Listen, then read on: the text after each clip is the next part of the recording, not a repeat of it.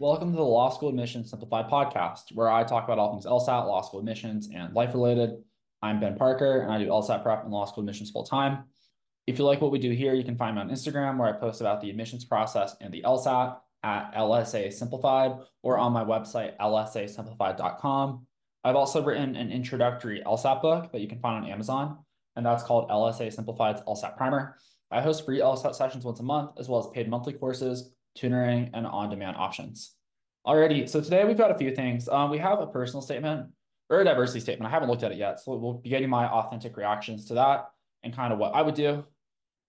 There's also a talk we're going to talk about with regards to kind of some of the other admissions podcasts. I've been listening a lot to the Miriam and Kristi one, and it's interesting because they have some good takes, but I think they also have a lot of blind spots, and I just want to go into depth on that.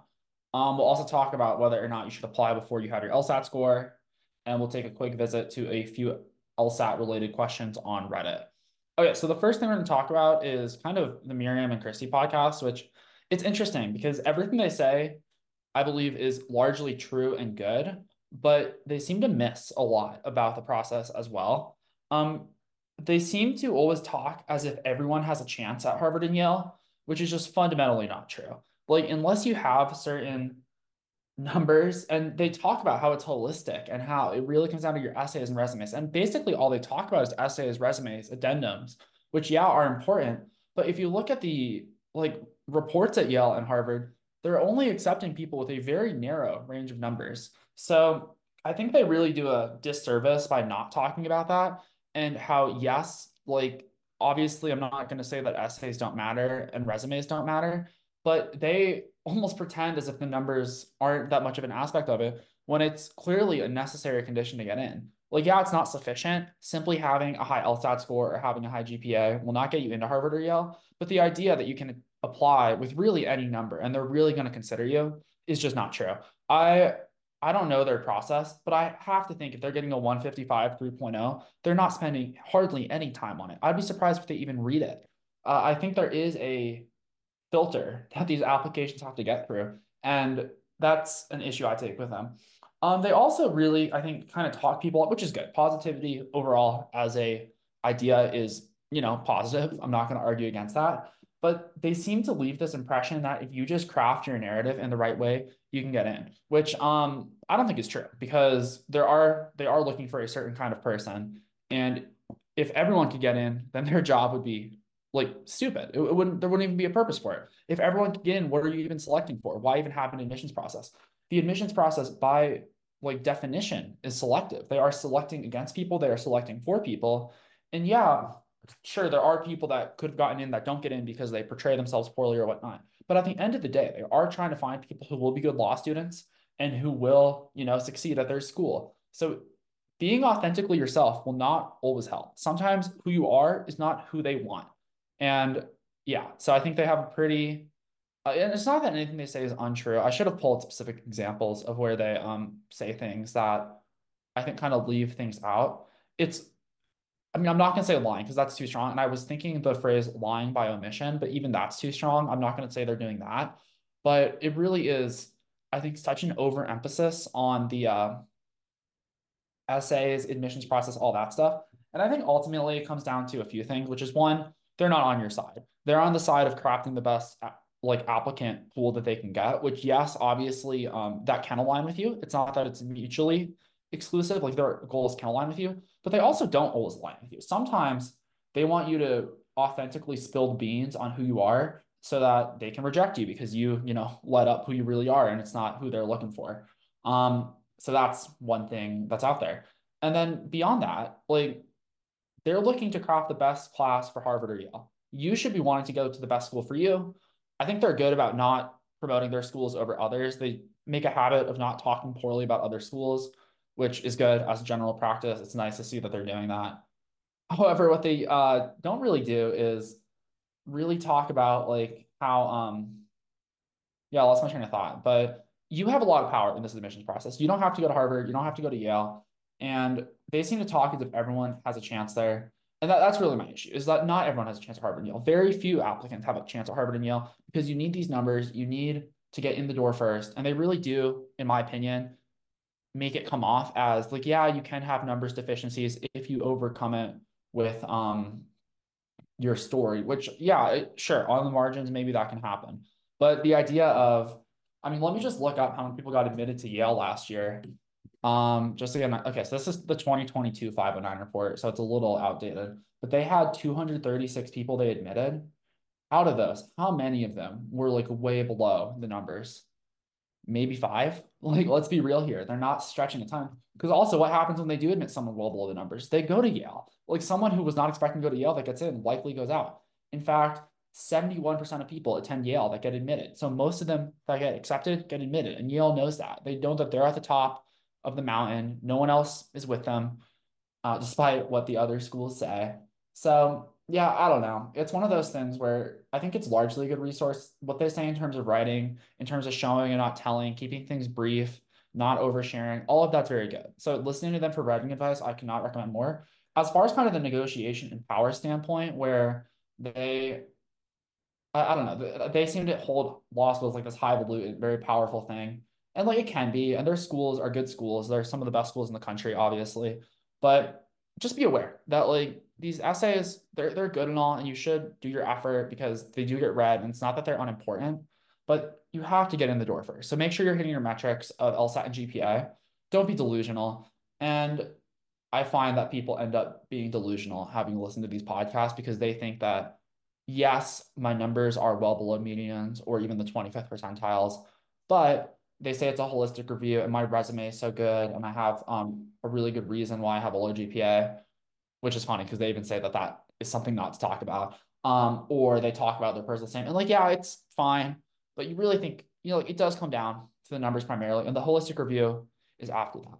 And I think why they have kind of such a blind spot is because they're at Harvard and Yale. They have an abundance of qualified people, which is not true at most law schools. Most law schools do not have an abundance of people with the numbers they're looking for. So at Harvard and Yale, the holistic review is true. What they don't say is that the numbers matter too, which they absolutely do. The numbers matter a ton, and they really downplay that, in my opinion. And then on top of that, this really falls off once you get further down the rankings because like at the average law school at Oklahoma State University, they don't have an abundance of people with 170, 3.8 pluses. That's not a thing. And because of that, if you have the numbers, they're not going to reject you because you missed a comma or because you didn't resound with your admissions person that was reading your essay. So like, yes, is it a luxury that helps? Sure. But it is important to recognize that their actions say a lot more than their words do, and their actions are that they care about numbers. So they can happy talk it and talk about how it's a holistic process. I don't believe them. And until they start acting as if it's a holistic process, I'm not going to believe them. So yeah, cool, cool. Okay, next off, we have a legit or bullshit section. This is the section of the podcast where I take a random piece of advice out there on the internet and I talk about it and whether or not it's good or bad. And this one is about applying before you have your LSAT. It's a very topical time of year for this. It's January as I record this. And this time of year, people tend to be kind of late. It's kind of crunch time where folks that want to go next year, they're running out of time. I personally think it's too late already by quite a bit, but folks are still going to apply. And because of that, they want to apply now and then take the LSAT after. And some law schools will say, okay, yeah, you can apply now and we'll wait until you take your LSAT before we evaluate your application file. But that doesn't make any sense to me because they're not evaluating you early. So what advantage are you getting by applying early? The whole advantage you typically get by applying early is that by applying early, you get into the admissions process before other people have. Hence, there's more seats to give out, there's more scholarship money to give out, all that good stuff. And applying early gives you an advantage because they don't know, how tight they're going to have to be by March, April, they've given a lot out. So they're a lot more selective with who they give those spots and money to. But earlier in the cycle, it's possible that they're a little bit more liberal with how they dole out their money. And so, yeah, applying before you have your LSAT, is it going to hurt you? Like, probably not, because they probably will wait for you to have your LSAT. Anecdotally, there are stories of people applying before they have their LSAT score that's come in, and they've gotten rejected, even though the school's supposed to be waiting on their LSAT. Systems aren't perfect. Sometimes things fall through the crack. So it is possible if you have an LSAT score on record and you're registered, they might not wait for your new score. They might just reject you. So be careful with that. And then more importantly, it doesn't give you any advantage because any advantage you would have gotten by applying early is negated by the fact that they can't evaluate you. They won't evaluate your application until the day you got your LSAT score back, which is the day you would have applied anyways. So applying before you have your LSAT is not a good idea. It doesn't do anything for you. And there is really no exception to that. You just should not do it. The only exception is, say, if you're like a 160 and you're applying to a school where the median is like 150 and you're taking it to get an even higher score for other schools. But if you're trying to get a higher score for the school you're applying to, don't think about it. Like, that's just not a good idea. Okay. Next up is law school lingo, and the word we have today is cycle. Cycle refers to a current year of law school admissions. It doesn't quite line up with the calendar year. It's January 1st right now. At least when I'm recording this, it won't be when this is released, but we're starting our new year of 2024. The law school year turns over in August. So the new year of admissions starts when the admits from the prior year are matriculating and enrolling in classes, and the applications open up for the next year. So it's kind of a year-round process nowadays, which is wild. But basically, the cycle opens up in August. So like currently, the current cycle opened up in August. That's when you could start applying for some schools. Most schools don't open until September, but you could apply then, and it will end when everyone this year that did apply has either not attended a law school or they are attending a law school coming next fall. So that's what cycle means. So for example, this is like the 2023-2024 cycle. I typically just call it the 2024 cycle because it's the time of the year that most of the cycle happens in, as well as the year in which the people matriculate and start school. So yeah, that's what cycles are. You probably hear it a lot. And, I don't think we always do a good job of defining our terms in the admission space. You almost just expect people to know them, which yeah, some people do, but it's good for folks to get it. Okay, well, we are going to do our Reddit questions because they're LSAT related, and then we will do a statement. So the first question is someone who says, planning to apply to law school in the fall. Is it a bad idea to take the LSAT in August? And I would say, as my gut reaction, yes and no. It's not a bad plan because applying with an August score, you get to apply early. So you get that bump from early applications that we were talking about. The downside to only taking August is you get one crack at the LSAT. And any given day on the LSAT, you can experience positive or negative variance. Think about it this way. If you flip a coin 100 times, you're going to expect to get 50 heads and 50 tails. But sometimes you're going to get 55 heads, and sometimes you're going to get 45 heads. And the LSAT is kind of the same way. Whereas some days you're going to get more questions right, not because of your skill or how well rested you are or how focused you are, but just due to sheer randomness. You might just run into questions that happen to be harder for you. Your 50-50 guesses might go the wrong way. And all of that can lead to kind of going down or up depending on the day. And that's a bummer because let's say you score 5 points below average. That also means you're capable of 5 points above average, which means if you're truly a 155, you take the August LSAT and you score 150, you could have been capable of a 160 had you just taken it on a day where you hit that upside of your randomness. So because of that, I tend to recommend taking the LSAT multiple times so that you have a chance to hit that upper end of your score, because the difference between a 150 and a 160 in admissions is life-changing. It's like being rejected at schools and now getting full rides at them. So you really want to experience that upside to whatever your score is. And that applies no matter where you're at. Even if you're like, let's say a 173 true average, that means you're capable of as low as a 168 and as capable of as high as a 178, which is so different. 168, you're getting like automatically rejected at most of the T14s. 178, you're basically a slam dunk admit with the proper GPA. And as long as you're not a psycho in like your statements, which don't get me wrong, that does happen. When you see on Reddit people that have gotten rejected that are well above medians, it's because they fucked up in their admissions statements. And no one ever thinks they fucked up because everyone thinks they have a good admission statements. As someone who reads a lot of them, I can promise you, it's like the biggest example of Dunning-Kruger, which is the idea that people tend to overestimate their competence in something. It's like driving. If you ask someone like, hey, are you a good driver? Literally everyone says yes. I say yes too. I have traffic tickets. Maybe I'm not. Maybe I'm part of that delusion. But the point is that people tend to overestimate their ability. And that is very true in admissions essays. So when you do see a psycho, or not a psycho, but an applicant who got rejected at schools where their numbers say they should have been an obvious admit, that's probably why. Or they were really rude in communication with the admissions office. There was a red flag. There could have been a character and fitness issue. But it's never that they have a perfect application, perfect numbers, and then they just get denied. Like, yes, admissions is a complicated process, and there are various things going on behind the scenes. but they're not that complicated. Not to the point where like one person just gets randomly denied for no good reason. They have their reasons.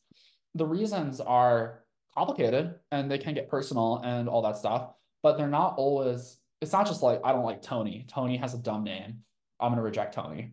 I don't know. Maybe in a very, very extreme circumstance, Georgetown would reject a 175 4.0 Tony because the admissions lady, like ex-husband, is named Tony. But I really doubt it. I think Tony's probably a slam dunk. And if he gets denied, it's probably more because like he had some real character and fitness issues, or he like was writing about stuff in his essays that were really bad. Because you'd be amazed what people write. People write about really bad things.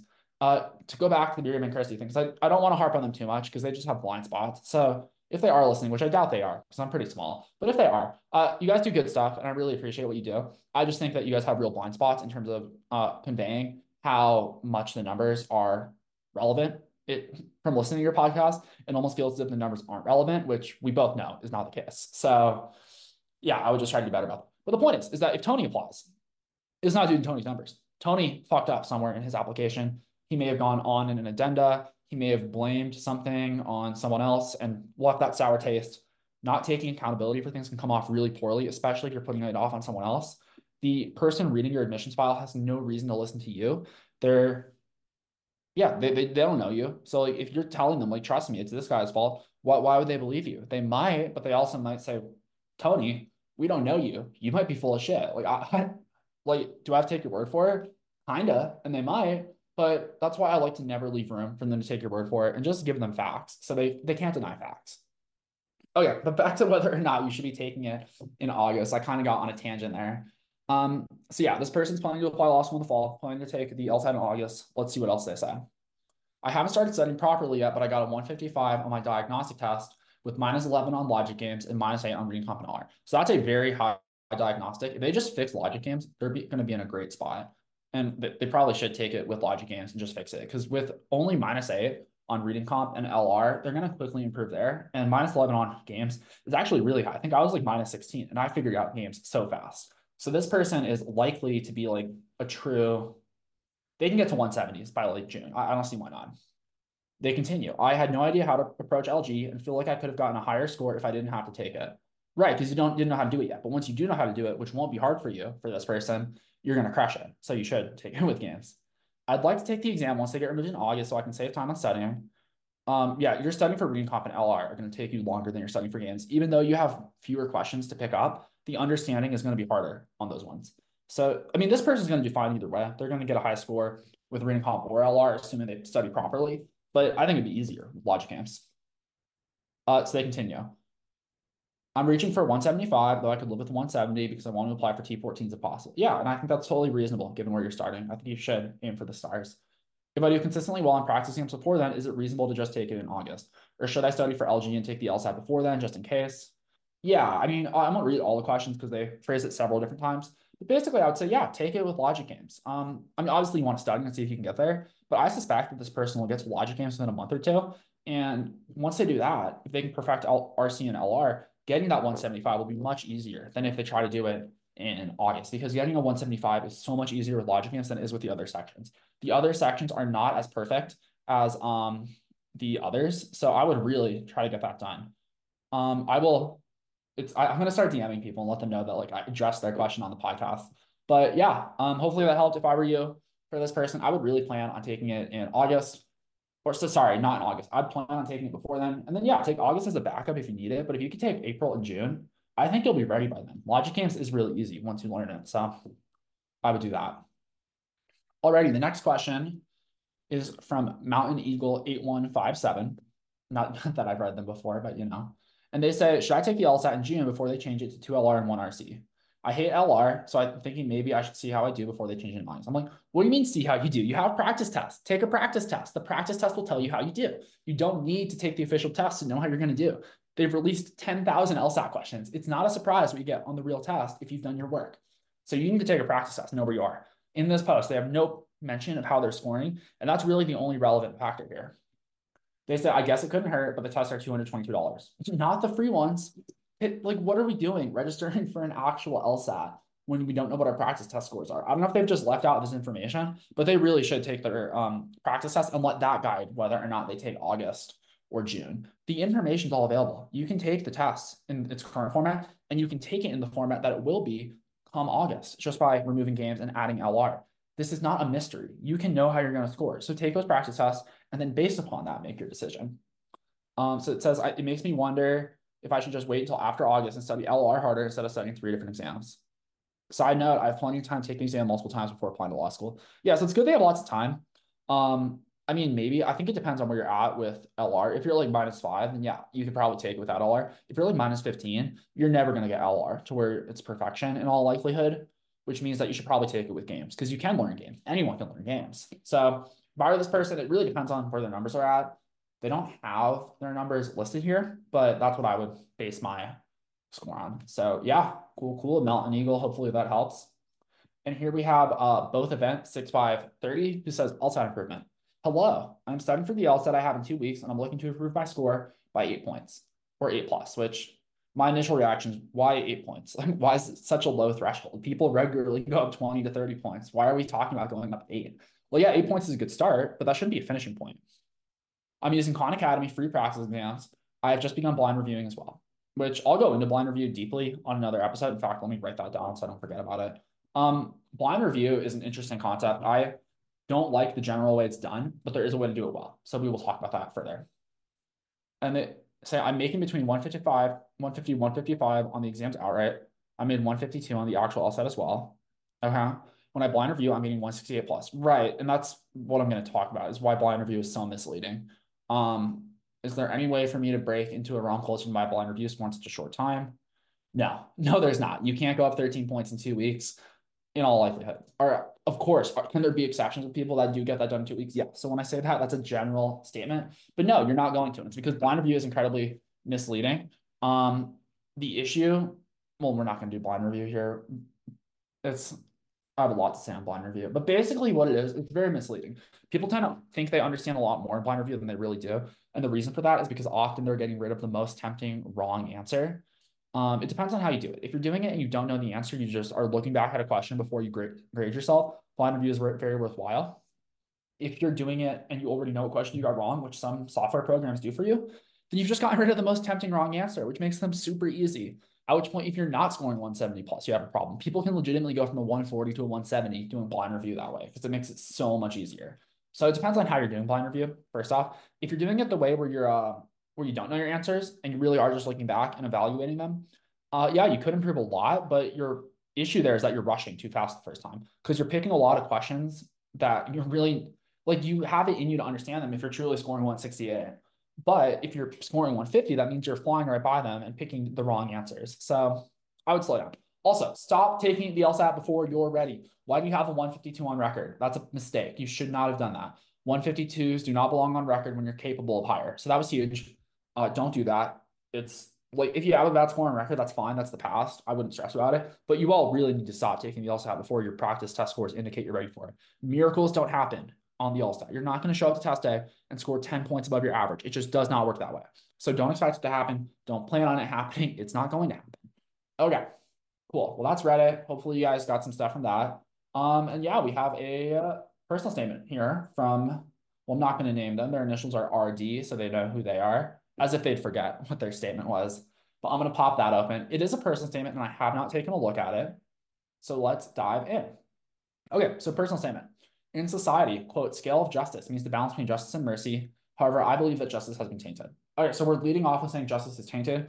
We don't know anything about you. We just know what you believe. Generally, I don't want to know what you believe. I want to know what you do. If you've led activism to change the law, talk about that. However, just having opinions on stuff doesn't really qualify you to be a lawyer. So, okay, so far, not great. In order for society to have trust in a justice system, that system would have to protect and ensure that justice is distributed fairly among the people. All right, so I assume you're making an argument that the justice system is not that. However, I would not talk about that because, this is about you, not your opinions on the justice system. So you gotta be really careful. Growing up, I've always felt like I needed to advocate for myself, even in unnecessary situations, while wishing I had someone to advocate for me instead, which like, yeah, that's fine. There's nothing wrong with that, but it doesn't make you a lawyer. Like having this past opinion on, or I mean, not opinion, but history of wanting people to advocate for you. I don't know, like it's tough, but like who cares? It's just not relevant to law school admissions. You're trying to convince the law school why they need you as a part of their incoming class, and you haven't done that here. You basically just said that you don't think the justice system fairly protects us all, which like, okay, sure, I think you can make an argument for that, but no one cares in the context of what this document is for. Or they say being a victim of SA, no one knew because I thought no one would believe me due to the fact that I was only 8 years old. Yeah, really tough. That sucks. That's oversharing. That doesn't belong in your personal statement. And it almost feels as if it's pleading for admission through pity. And you don't want to do that. You want, like, I'm sorry that happened to you, but you want to get into admissions not on the back of that, but on the back of something else. And I understand that people want to add it for context, but you don't need that context. It's oversharing context, and it does not belong in a professional document. So I would cut that. Being that young and having that experience, I then made a promise to myself that when I'm old enough, that I would make certain to serve and advocate for victims who have that experience. So show yourself serving and advocating. Don't talk about it. If you've done advocacy and stuff, talk about it. Don't like talk about what you plan to do. What you plan to do, anyone can say. I plan to be president. I plan to be on the Supreme Court. Literally anyone can say that. I plan to start a nonprofit. Like, and for what it's worth, none of this is true. But the point is that anyone can say what they plan to do. So it's very not powerful. Okay, continuing. As many individuals would like to deny, this happened way too often to young girls, but they are often afraid to speak due to the fear of receiving injustice. And I would like to be part of the percentage that victims trust to advocate for them. Yeah, show yourself doing that. Don't talk about it. I mean, do talk about it in a way of showing yourself helping people. That can be appropriate if you go there. But so far, I've basically cut that whole first paragraph. All right, let's see what else we got here. See if there's anything else that we can use. To be born and raised in a country that has little or no care about justice and injustice is disheartening, which has impacted my interest in pursuing a career in law. And she's not referring to the US here, she's referring to Jamaica. Jamaica is where I have called home for 19 years, a beautiful island that will always hold a space in my heart. However, I'm saddened that crime, violence, and injustice has taken away the spotlight from the beauty of the country. And yeah, all that's fine, but like we still learned really nothing about you other than you come from Jamaica. But coming from Jamaica does not qualify you to be a law student. We need you to be a kick-ass person, and I don't know that you're a kick-ass person though. I feel bad for you, but you haven't given us reason to admit you so far. All right, continuing.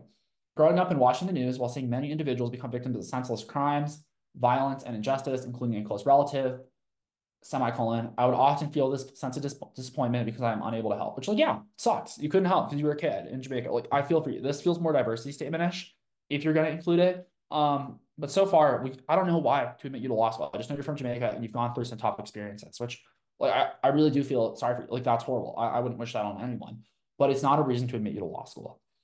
Okay, and being a victim as well, I understand what other victims feel when justice is not in the favor of them. Kind of weird phrase. Once again, harping on how people need help, but like we've already established that. Let's get into how we've actually helped, not continuing to say people need advocates because we've established that. Because I had no faith in the system to advocate for me, I told myself when opportunity presents itself for me to advocate for his victims, I would ensure that justice is appointed. That feels like an entirely rephrase of the first paragraph. Just now, like the last sentence there is like basically identical to the last sentence of the first paragraph. Once again, basically, I would cut that whole thing. So far, nothing is left that we've read through. I would be cutting all of this and start over. And there's only a couple more paragraphs, so let's see if there's anything, any nuggets here. And there always are nuggets. All of you have a good statement in you. And yeah, you can find it. I do think that often people go in the wrong direction, which like hopefully you guys are seeing why this is not how you get into law school. And don't get me wrong, this is like for what it's worth to the person that wrote this, your writing is not bad. It's for the most part clean. There's very few typos, which is all good. That's a point in your favor. I would change the content rather substantially though. But let's finish this up. In 2015, I migrated to the US on a scholarship to embark on my journey to pursue my bachelor's degree while being a student athlete. Okay, interesting. I guess that could be a statement. I don't love immigration as a statement, but I don't know, it could be. So far, it's well, the best we have. After living in the US for some time, I recognize that the justice system has some flaws. Yeah, we want to cite specific examples. You don't want to be broad here. If you're going to criticize the justice system to which you want to be a part of, I would not leave room for interpretation about whether or not you're just complaining about the whole system. I would get specific here. I mean, you don't want to get, but it does get tricky with getting specific though, because if you get specific, maybe the person who's reading your file disagrees with you. And so it's a high risk, high reward strategy. If it resonates with someone, yeah, it can work. I don't think it will resonate with people. Generally, I think complaining about the justice system does not belong in your law school applications. You can have precise, I don't want to say complaints, but maybe gripes with the system, but just a broad has flaws. I don't know. It's can only be interpreted negatively, in my opinion. whereby in my perspective, individuals who commit a crime do not get the punishment or sanction they deserved. Okay, interesting. Because I think in our system, some people get overly punished, some people get underly punished. So just saying that we don't punish people enough is broad. And we should probably rephrase that or get more specific. As well as the victims does not get the justice they are entitled to. I don't think that's a sentence. Yeah, as well as the victim does not get the justice they are entitled to. The first part of that feels off, as well as the victim does not. Yeah, I would rephrase that as well. This is very frustrating to me because the victims felt like the justice system had failed them to an extent. We want to talk specifics. Just talking about how victims feel failed isn't good enough. I don't disagree with your sentiment necessarily. I don't love that this almost feels like it's leaning towards retribution, which I don't know. I'm not a big fan of like retributive justice. Don't get me wrong. I'm not some like crazy Soros DA. We're not going to punish crime person, but I don't know. Punishing crime and like wanting to like punish them doesn't seem to be the most enlightened way to think about it. It's not very forgiving and like understanding of people. And like when you say that people aren't being punished enough, I don't know that that's the direction I would go in. I probably wouldn't be talking about any of that. And I should clarify real quick because I kind of got into the whole like my stance on justice. I don't know. I'm very into kind of the like if you really ever want to know what I think politically on something, you can get a pretty good idea by looking at what Sam Harris thinks. I tend to line up with him on most things. I don't outsource a lot of my thinking, but I found that he logics his way to most things. And part of that is the idea of retributive justice just to me inherently doesn't make any sense because I don't think people are truly responsible for the actions that they make, which like this gets into like very dicey philosophical stuff where like I don't believe free will is a thing. And hence like yeah, we should still punish people insofar as it's a deterrent for crime. And also we should, you know, try to make the like society safer. And if people are habitually committing crime, we need to remove them from society. Um, but also the idea of punishing someone because they committed a crime to me doesn't make sense because like did they even deserve it? That gets into more philosophical stuff, and I think a lot of this stuff doesn't really belong in your applications because instead of talking about what I like, if I were applying, I would not write about how I think retributive justice is a bad idea, because no one cares. What they care about is what have I done already? If I've gotten involved in that and like have really volunteered a lot or done something in relation to that, I could write about it, but I haven't, so it doesn't belong in my personal statement because everyone has opinions. Your opinions do not qualify you to get into law school. All right, and you can also totally disagree with me on that stuff. I try not to share too much of that because like who cares? No one cares about my opinions. We're here for law school stuff, but I don't know. Sometimes I feel like when you're reading stuff, it's worthy to mention. All right, they continue. Pursuing a legal education will contribute to that success, to be of service and advocate for the people in our society. So once again, we really haven't given any specifics. You just keep saying you're going to. So far, I've learned hardly anything useful about you. With that access, I'll be able to integrate my experience, passion, along with the knowledge of law that I will attain in law school towards becoming an officer of the court. Yeah, I mean, duh. That's what law school does. I wouldn't say that because that's a given. And then they name a school. School of Law will not only allow me to gain expertise on how to become a lawyer, but prepare me to use my knowledge of law effectively to help each client. Then they say, I'm stuck right here. Well, good news for you. You get to start over because I think this is a very bad statement in its current format. I don't mean to be harsh to the person, but this is not going to help you. And I'm trying to be like, I'm on your side here. I want you to get into the schools and get a good offer. And this is not going to help you. I would look at your resume. I think that's going to have more stuff here. I'm going to try to look this person up real quick to see if I can find anything. So if you saw I viewed your LinkedIn, that's why. Okay, I can't find their LinkedIn. Um, I don't know. I mean, it's tough because like I don't want to be like overly negative towards this person, but there's just not a lot that you have to work with here. That doesn't mean you don't have a lot to work with. I mean, you immigrated from Jamaica, like you talked about. That can be very powerful. It all comes down to how you spin it. But as of now, I would probably cut that. Yeah, I mean, I was able to find their LinkedIn and they have some stuff. I'm not going to name what they did because I don't want them to like, be blasted. But you have some good stuff here in terms of your volunteering stuff. You talk about that. Like that you have that you did for a few months. Or just talk about one of the jobs you had. If you got success in them, talk about that. But the personal statement in its current format, I would give the axe to. Once again, not trying to be harsh. I'm just trying to be on your team. And I don't think this is helping you. Okay, cool. Well, that's all we have for today. If you want to have your statement reviewed, you're welcome to send them in to ben@lsasimplified.com. You can also ask about anything else that or admissions related. I don't advertise the podcast, so if you can leave a rating or review, that really helps the algorithm on all the various platforms, whether that be Spotify, Apple Podcasts, or YouTube. Also, if you don't want to take the time to write that, just like the show, like give it a 5-star. It really does help. And I don't advertise the podcast. So if you can tell a friend, tell your pre-law society, all that stuff, I really do appreciate it. And yeah, I will see you all next time.